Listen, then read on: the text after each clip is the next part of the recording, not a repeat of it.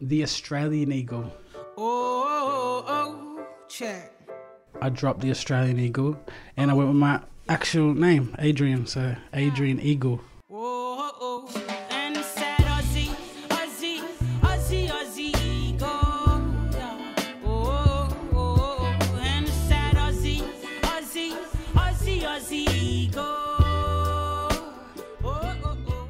When I was 270, the kgs, right? It's like, why was I 270? Like, why? Right, and I've had a time now to actually reflect.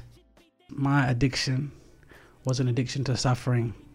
I identified as being a negative reflection on this earth. And I had a mate who killed himself, and the last thing I wanted to do was sing. So it was a very therapeutic experience for me to release 17 again, you know, and share that journey with people. And that song is really meant for the youth and meant for teenagers and but also meant for anyone going through a mental health, issue. Back when I was 17, I stopped trying to kill myself. I turned my whole life around.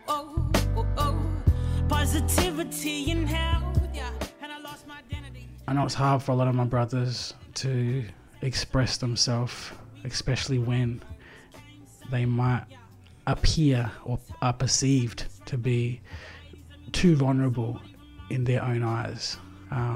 It's always about, who can be the strongest and who can be the most masculine, right? When you get around a group of brothers, and I understand it completely.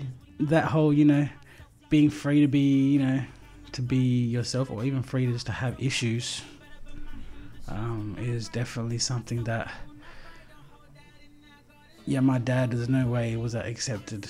Before I would even, when I walk home from school, before I'd even go home into home with mum, I would be on the kids helpline for sometimes an hour. Back when I was 17, my life was all trouble. I see guidance in life. My mental was real struggle.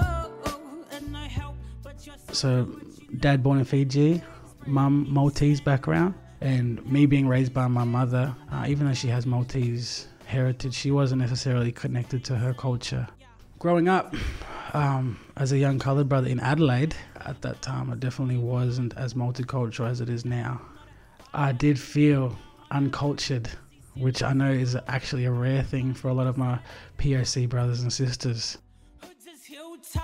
Young mixed race baby of the 80s, 90s, somebody remind me.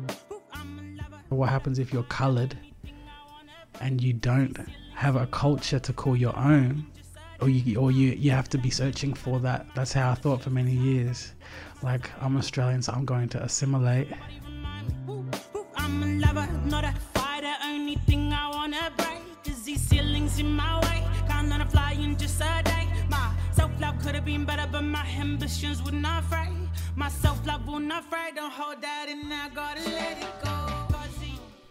I don't know really any other brothers and sisters who, when they sing, have an accent that is identifiable to this land, So as far as career ceilings, if I'm able to sing for the rest of my life, right, then I definitely hope to break through every single ceiling that there is for people of colour in this country, to be themselves, to be their true self, not to try to be American or try to be anything other than their self.